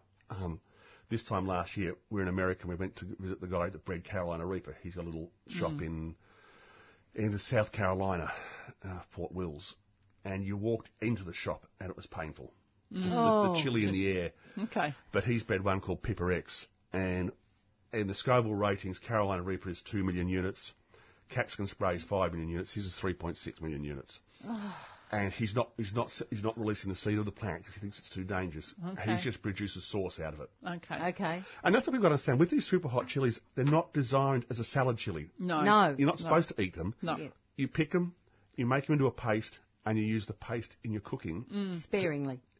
Yeah, because it's a paste, you then know how hot it is. True. And you can put what you need for your food. Yes. Yes. Then they're just not designed as a cheat. Like we've got a great eating salad chili called Bulgarian carrot, and it's a bright orange like a carrot, and it's hot, but it's crunchy and it's got texture and flavour. Whereas this pastes, Yep. Yeah. Yeah. silly people. Yes. or come to our chili festival and watch them get on the stage and try to eat hotter until last man standing. Yes. Yeah, not for me. No, nor me. My wife can't stand anything with chili. Okay. It's, Yeah. So She's anyway, a sensible woman. Your wife? a little too much. It frustrates me a little bit. But yeah, so they're just some of the plants that we're going to have at the plant fair and that we grow and promote. And again, it's just fun. This interesting is a chili. You might be able to see here that's got that brown stem at the bottom and the way it's growing. This is a 1-year-old chili. It's come through winter. Okay. And to get them through winter, what happens is the top of the chili dies. Yeah. As gardeners, what do? We cut off the dead bits. So what does the plant do? Dies again. So we cut them off, it dies again. We cut them off, it dies so again. you leave the dead bits on. Yeah, and you leave the dead bits until it starts to shoot away on the stem. Then you cut the dead bits off and you'll get this beautiful plant. Once that bottom part of the stem starts to harden, then you've got a plant that will get through the next winter quite easily. Yeah, because in warm climates, a lot of chilies are perennial. Even in cold climates. Yeah, but that's what I'm saying yeah. is that in cold climates, we've got used to the idea that they're not perennial. No. So, and we assume that they're all not perennial, but most of them actually are. And even the non-perennials, if you look after them, if you nurture them a bit, you'll get them through winter. Yeah. But we've got a few new ones we put out. One called microcarpon, which is it's the wild Peruvian pepper. It's a fruit about the size of a pea. And as I said, I don't eat chilies. So I took them to my chili people at the chili festival and said, here, taste these chilies to tell me how hot they are and what flavour they've got. Yeah, first one, that's pretty mild, nothing there. Second one, that's mild, nothing there. Thought, I'll try them. That blew my head off. And the chilies seem to be at random heat. Okay. On the one bush, the fruits have random heat levels. Right. Which is fun. Yes. And that's a perennial. And that's almost self-expelling. It grows on almost a flat plane. And we're now trying to collect chili seed. Like the tomato people are collecting tomato seed from this region of South America, Bolivia, Peru, Ecuador, parts of Chile. There's a humongous level of genetics of edible plants. And we call them the New World. Yeah. But they're not New World.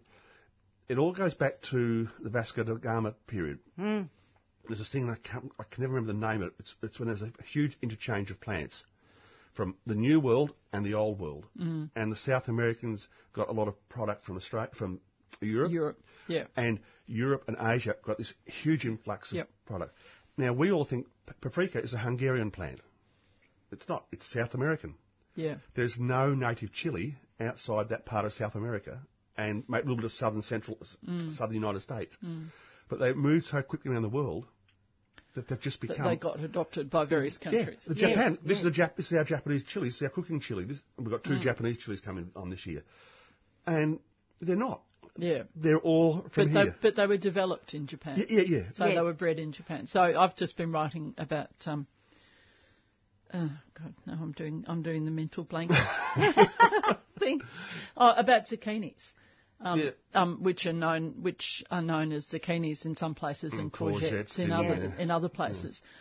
So they came originally from Central and South America, but the actual zucchini got developed in France and Italy. Yes. So that fruit that is known as zucchini was developed over 300 years over there. So that's exactly the same situation. Yeah, because I'm running a restaurant in England and having to learn about courgettes and aubergines. Yes. Yeah. Yes. Well, in Canada, if you're in French-speaking Canada, you're talking about courgettes. If you're in English-speaking Canada, you're talking about zucchini. So that's even more But in England, confusing. you call them courgettes. Yes, you do. And in France. And in America, you call them squashes. Summer squashes. Yeah. So it gets confusing. Yeah. But the eggplant one, it's actually... Eggplant is what we call eggplant is not actually eggplant. The eggplant is the little white one that looks like an egg. It looks like an egg, All the rest are actually aubergines. Yeah. But we just call them all eggplant. All eggplants. Yeah. So, but the whole thing is fascinating. But this level of amazing new plants, like one of the tomatoes we did, rhizostomate. Yeah. A new release plant, new release tomato that's been grown in South America for 500 years. So not really a new release. No. Yeah, it's old. And quinoa. Yeah. And salvia. Chia. Yeah.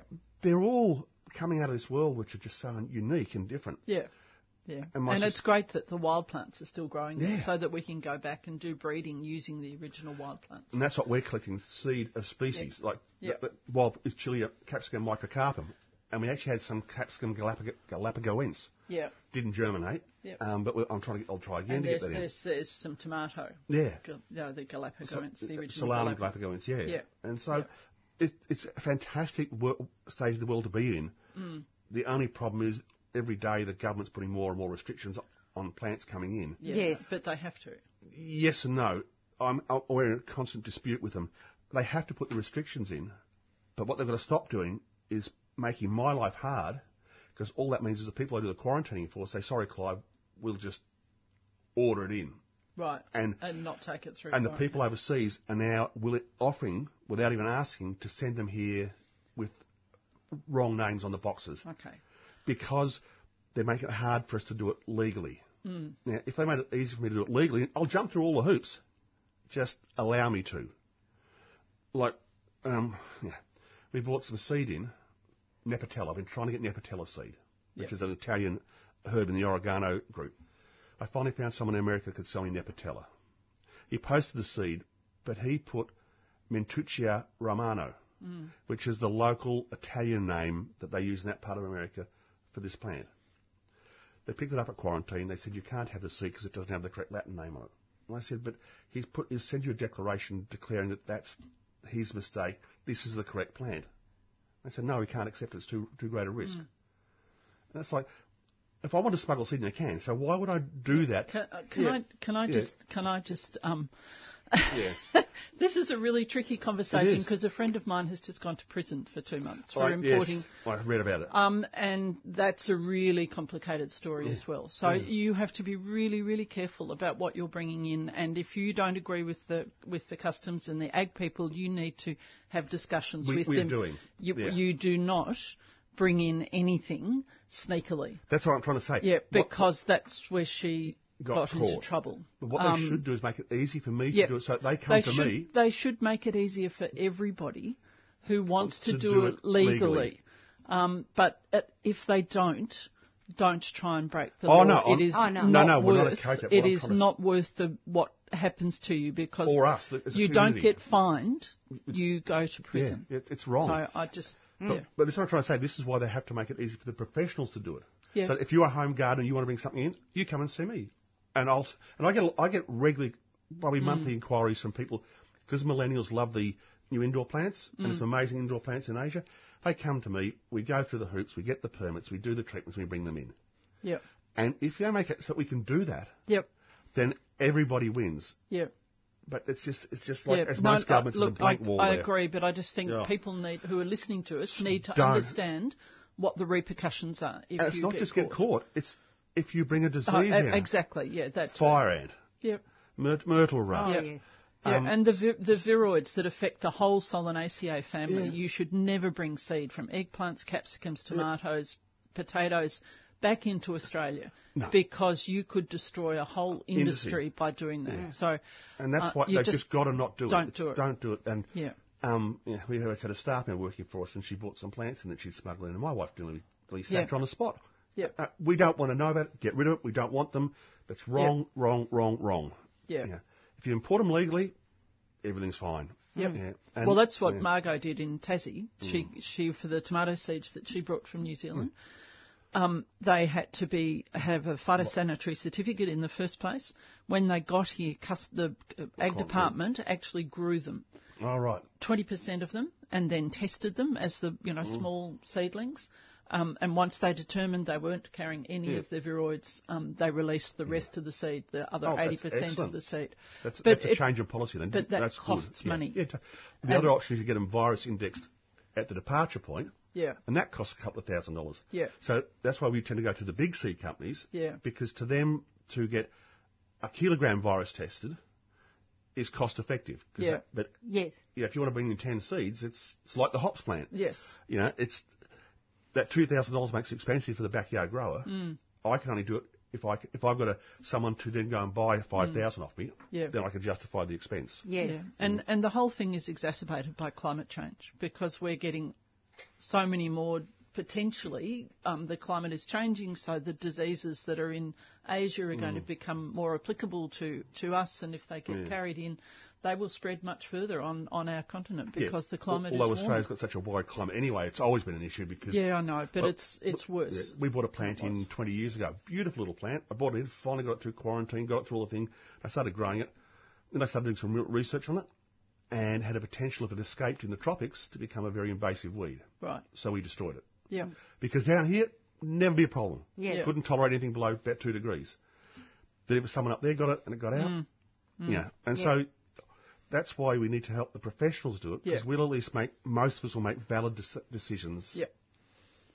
Because I don't want to be the one that brought in prickly pear or some of those nasty cane grasses. toads. Yeah. All of that. So it's important, and they found what happened in New Zealand was a nasty disease got there because the New Zealand government said no perennial imports at all, just banned them. 6 months later, smuggled in, disease got out, and there's a major disaster over there. So you've got to find that middle ground. But please, listeners, do not, because the email will sell them to you. Do not, it's not email. eBay, do not buy, do not import them. Anything. Yep. And it's very easy. There's a website called Bicon, BICON. You can go on there. It'll find all the conditions, and some seeds you can come in. Yep. And if as long as it's commercially packed, commercially labelled, you can bring it in, and it'll tell you exactly what to do, and you can do that.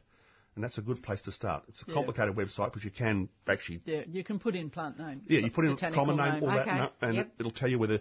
BICON. Yeah, and it'll tell you whether you can bring it in or not bring it in, whether it needs particular treatment. And let's say you want to bring in something that needs quarantining. It'll then...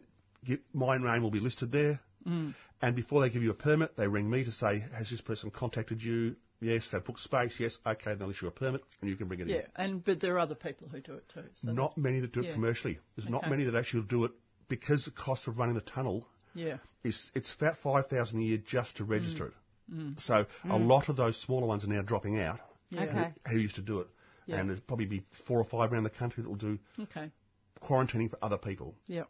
The big companies like Ball have their own, but they'll only do their own stuff. Yes, of course. Okay. So, but it's that's part of my fun is tracking down these weird and wonderful seeds and finding them. And there's actually some really weird seed people in Australia. Yeah. There are who have a wonderful array of plants. And like your friend that Tassie, you don't have to bring them in. They've spent the money to bring it in to start with. Then they do their breeding and selection from there. And it's great fun. There's the Hippie Seed Company, the Lost Seed Company, Herbalistics. They've all got great stuff. There are some good. We've got a new succulent coming in called Bunny's Ears. Okay. Oh, yeah. Every it has a little stem like that, and the ears look just like 2 little bunny ears. Okay. And I found that on a little weird succulent seed growing in Queensland, I think it was. Yeah. Right. Okay. So there's some amazing stuff out there, like your little plant there. Yes. Do we want to talk about that? Or Let's do you want to go them. to some listeners? I'm just going to give out the phone number again. If people do want to join us this morning, we are running through until 9:15. We've got Penny Woodward and Clive Larkman in the studio this morning. So we'd love to hear from you. That number again, 9419 0155. Okay, Penny, what have you got there? So this is, again, up on Facebook, but this is Geranium madarense. It's the strangest geranium of all the geraniums. You almost wouldn't think it's a geranium. No, you wouldn't, except if you looked at the flower. But it grows, it's an annual. It grows as a clump with these amazing, huge palm-shaped leaves that have red stems and, big, glossy green leaves. And the clump gets to about this sort of height. A metre and a half, metre to 2 metres in a dome. Big dome shape. Really fills out a corner of the garden. Fills out a corner of the garden. And then, usually in early spring, on the top is this complete layer of these bright pink flowers. Good so heavens. It's like icing over or except tall icing. But it's hard to explain just the vibrancy and these are just right across the top. And it's a mass of them. It's not just a few. It just looks incredible in flower. And then the whole plant dies.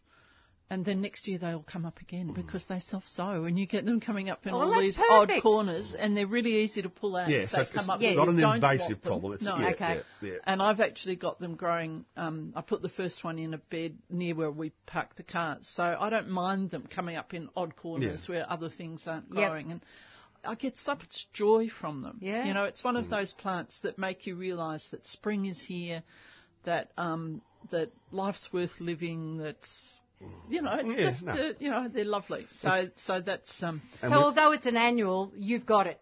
You've year got after it. year. Yeah, exactly. Yeah. So once you plant it, and make sure you've got, as I said, a bit of space. But it is just gorgeous. Like it's great in a bed with hellebores or things, because the hellebores just finished flowering. Then this will grow up amongst the middle of them. Yeah.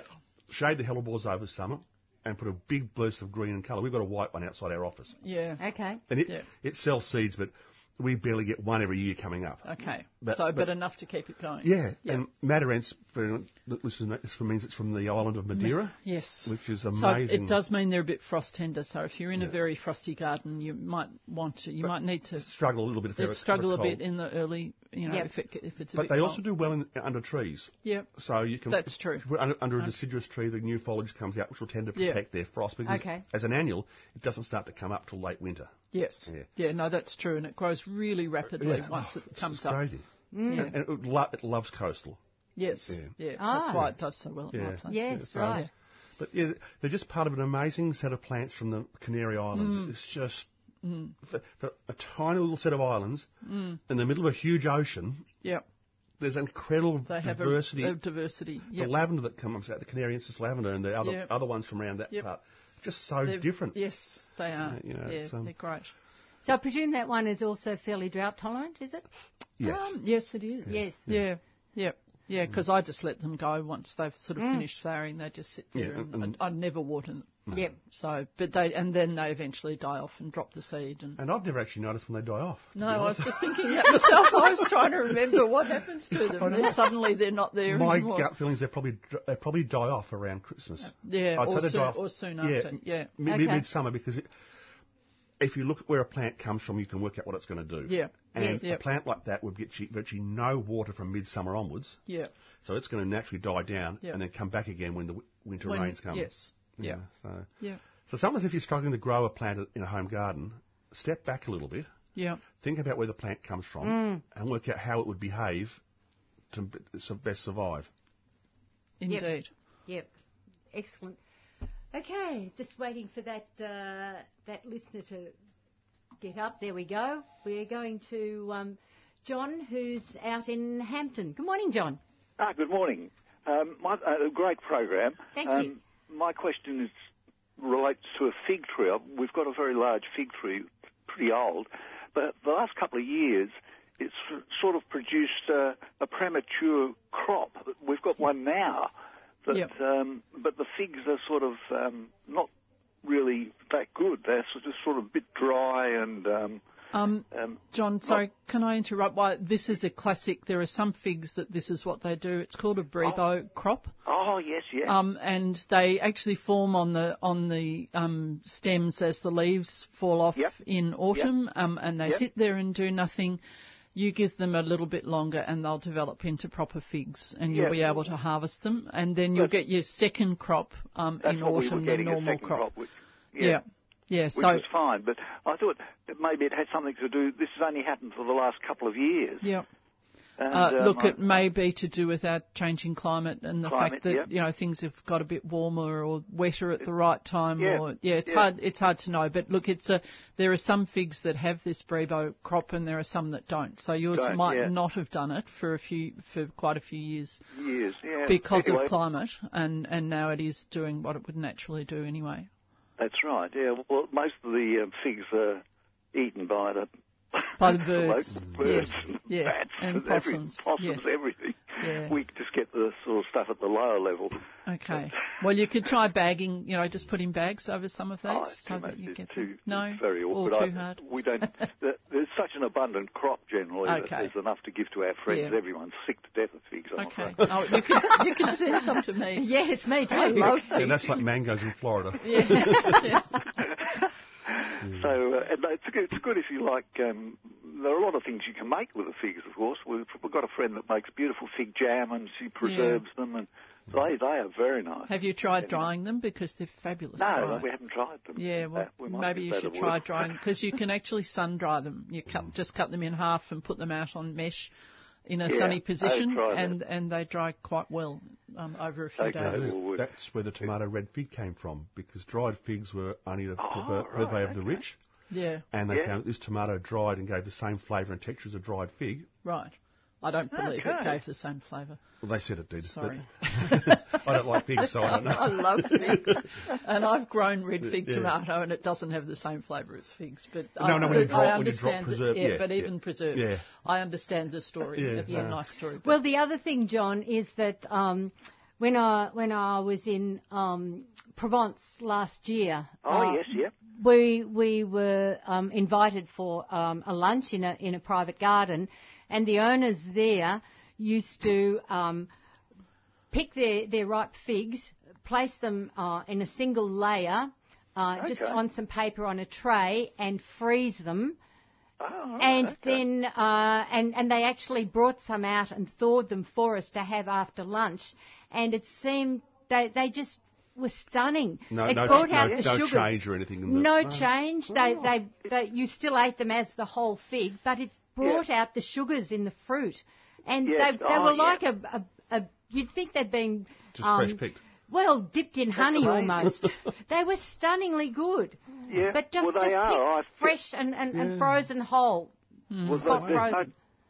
That sounds really good, but I have to say that occasionally I wander up there when they're absolutely ripe and perfect, and pick one off and eat it under the tree. Oh yes, you have to. No. But the problem is I mean, it's an experience. Yeah, but they don't keep for long. No, they don't. So you do need to do, but when you spread them out on the tray, you would freeze them and then put them in a container. So you don't need to leave them on a tray, I presume. So you can store them more compactly in the freezer. Great idea.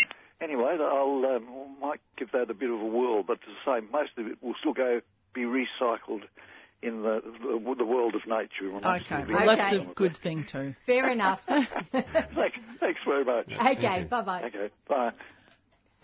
Okay, and next up we're going to Anne in Northcote. Good morning, Anne.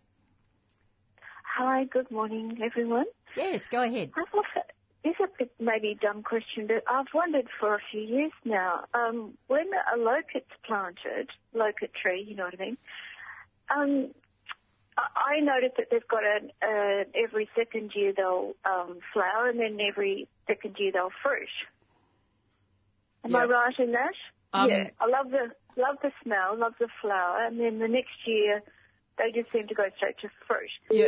So when they're all planted at different times in their lives, how do they catch up with the cycle? Like, they all seem to do it on the same year. Like, how does that work?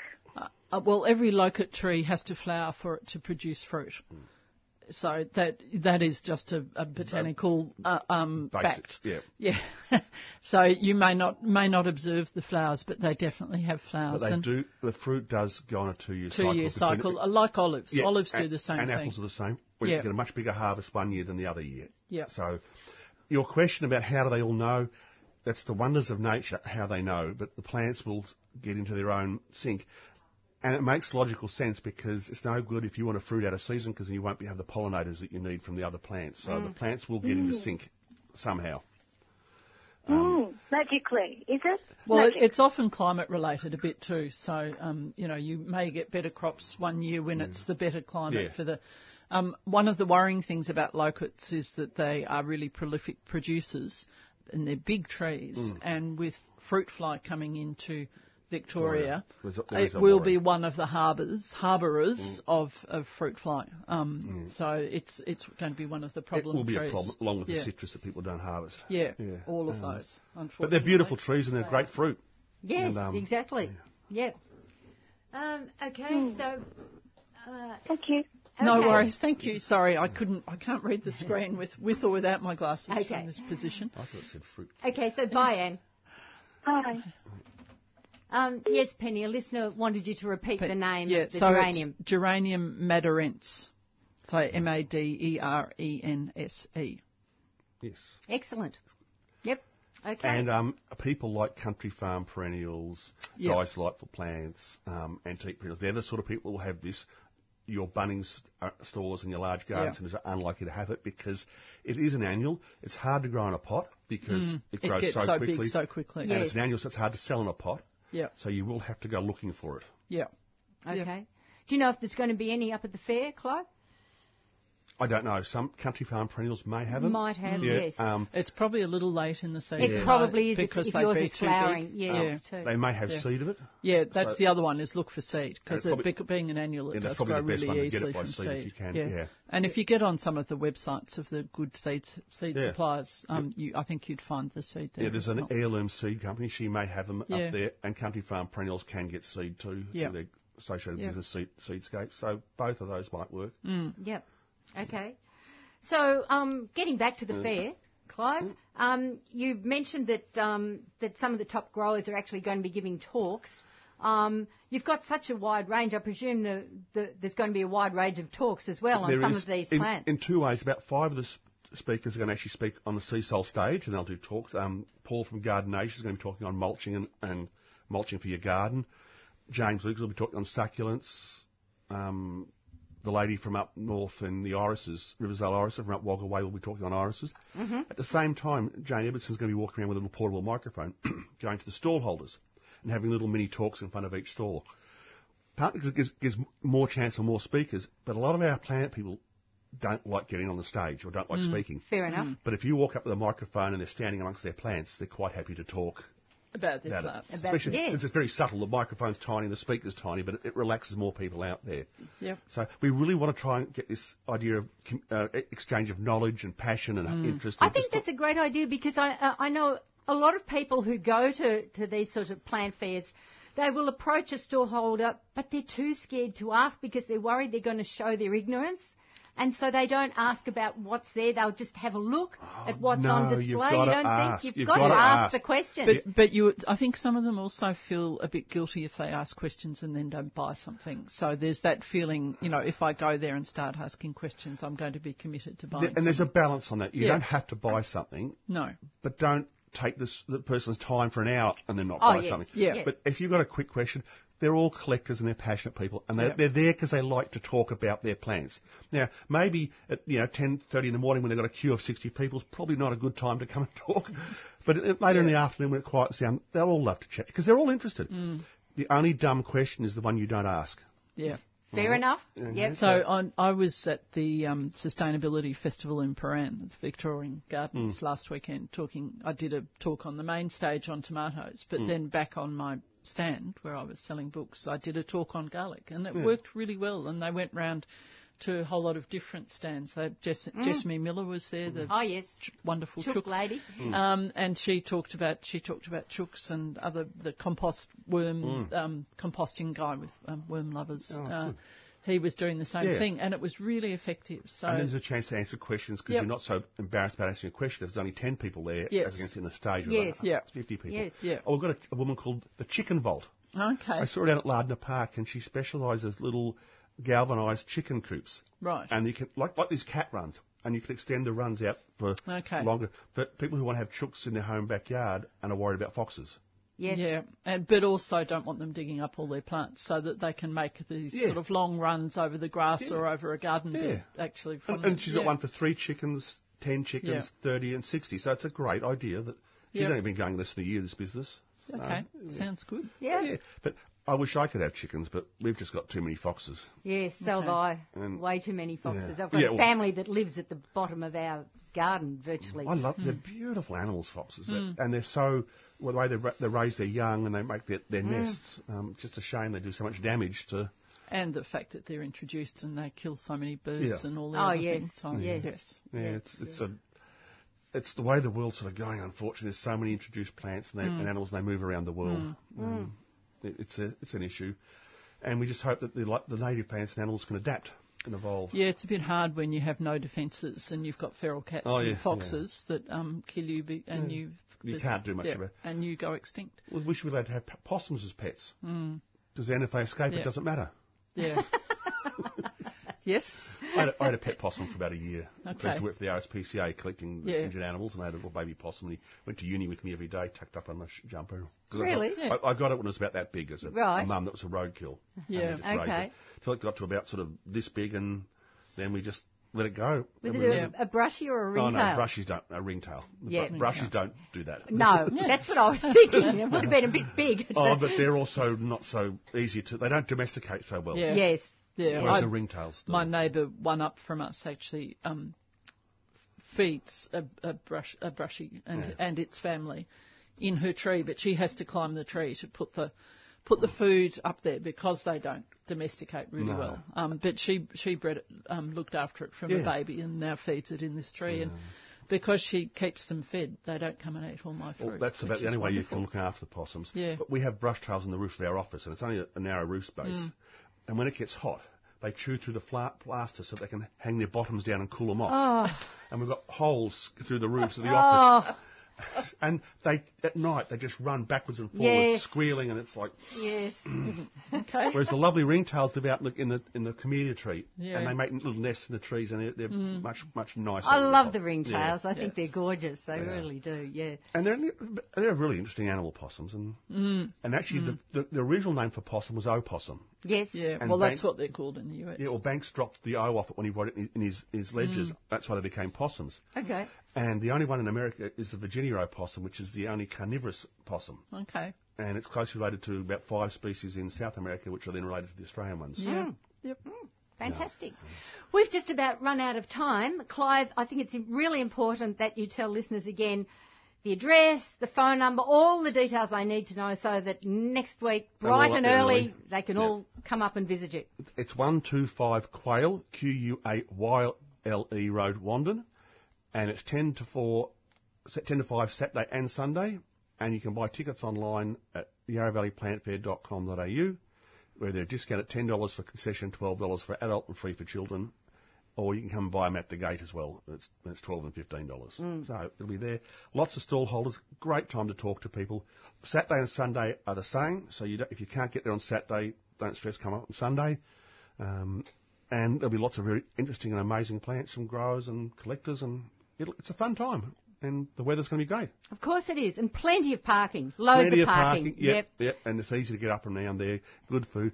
You'll be well signposted. It's well signposted. Yes, we've got hundreds of signs up. We'll be putting more up this week. And, come and enjoy the day and allocate some time to just sit and enjoy the Yarra Valley. Yes, and don't allocate an hour. No. 3 or 4 hours. You're just going to be really frustrated. What we're saying, a really good day is you come out to us. Come out in the morning, have a quick lunch and a glass of wine, hop in the car, drive to Allawan Gardens in Yarra Glen, beautiful gardens, finish there, nick up the chocolate factory, buy yourself some chocolate and go home. What a beautiful day. Oh, an amazing day. Fantastic. And Penny, just quickly give out again those talks you're giving. Okay. I'm talking... I haven't got them in front of me. At Montrose Town Centre. I am. I will find them. So talk about something else just for a second and I'll look them up. Excellent. Yeah. Okay. We live busy worlds, busy lives. Well, absolutely. But where would we be if we didn't? Oh. I mean, it keeps us out of mischief. Sometimes I'd love not to be busy, but then I think I couldn't really be a couch potato. I'd go mad. No, exactly. Yes. And I love the way you just don't ever lose that enthusiasm for new plants, because every year you're bringing out some amazing new plants. And it's not new. It's just existing, new introductions of different or rare or just interesting. Exactly. So 23rd, which is the Wednesday at 7 p.m. I'm Yarra Ranges, Montrose Town Centre, 935 Mount Dandenong Road.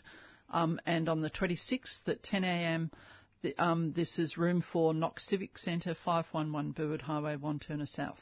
And I'm talking about tomatoes on both of them. So come along and find out more about heirloom tomatoes and how to grow them.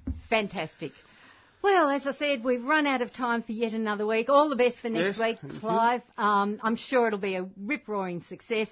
A big thank you to everyone, and we will be back again 7:30 next weekend. So until then, bye for now. You've been listening to a 3CR podcast produced in the studios of independent community radio station 3CR in Melbourne, Australia. For more information, go to allthews.3cr.org.au.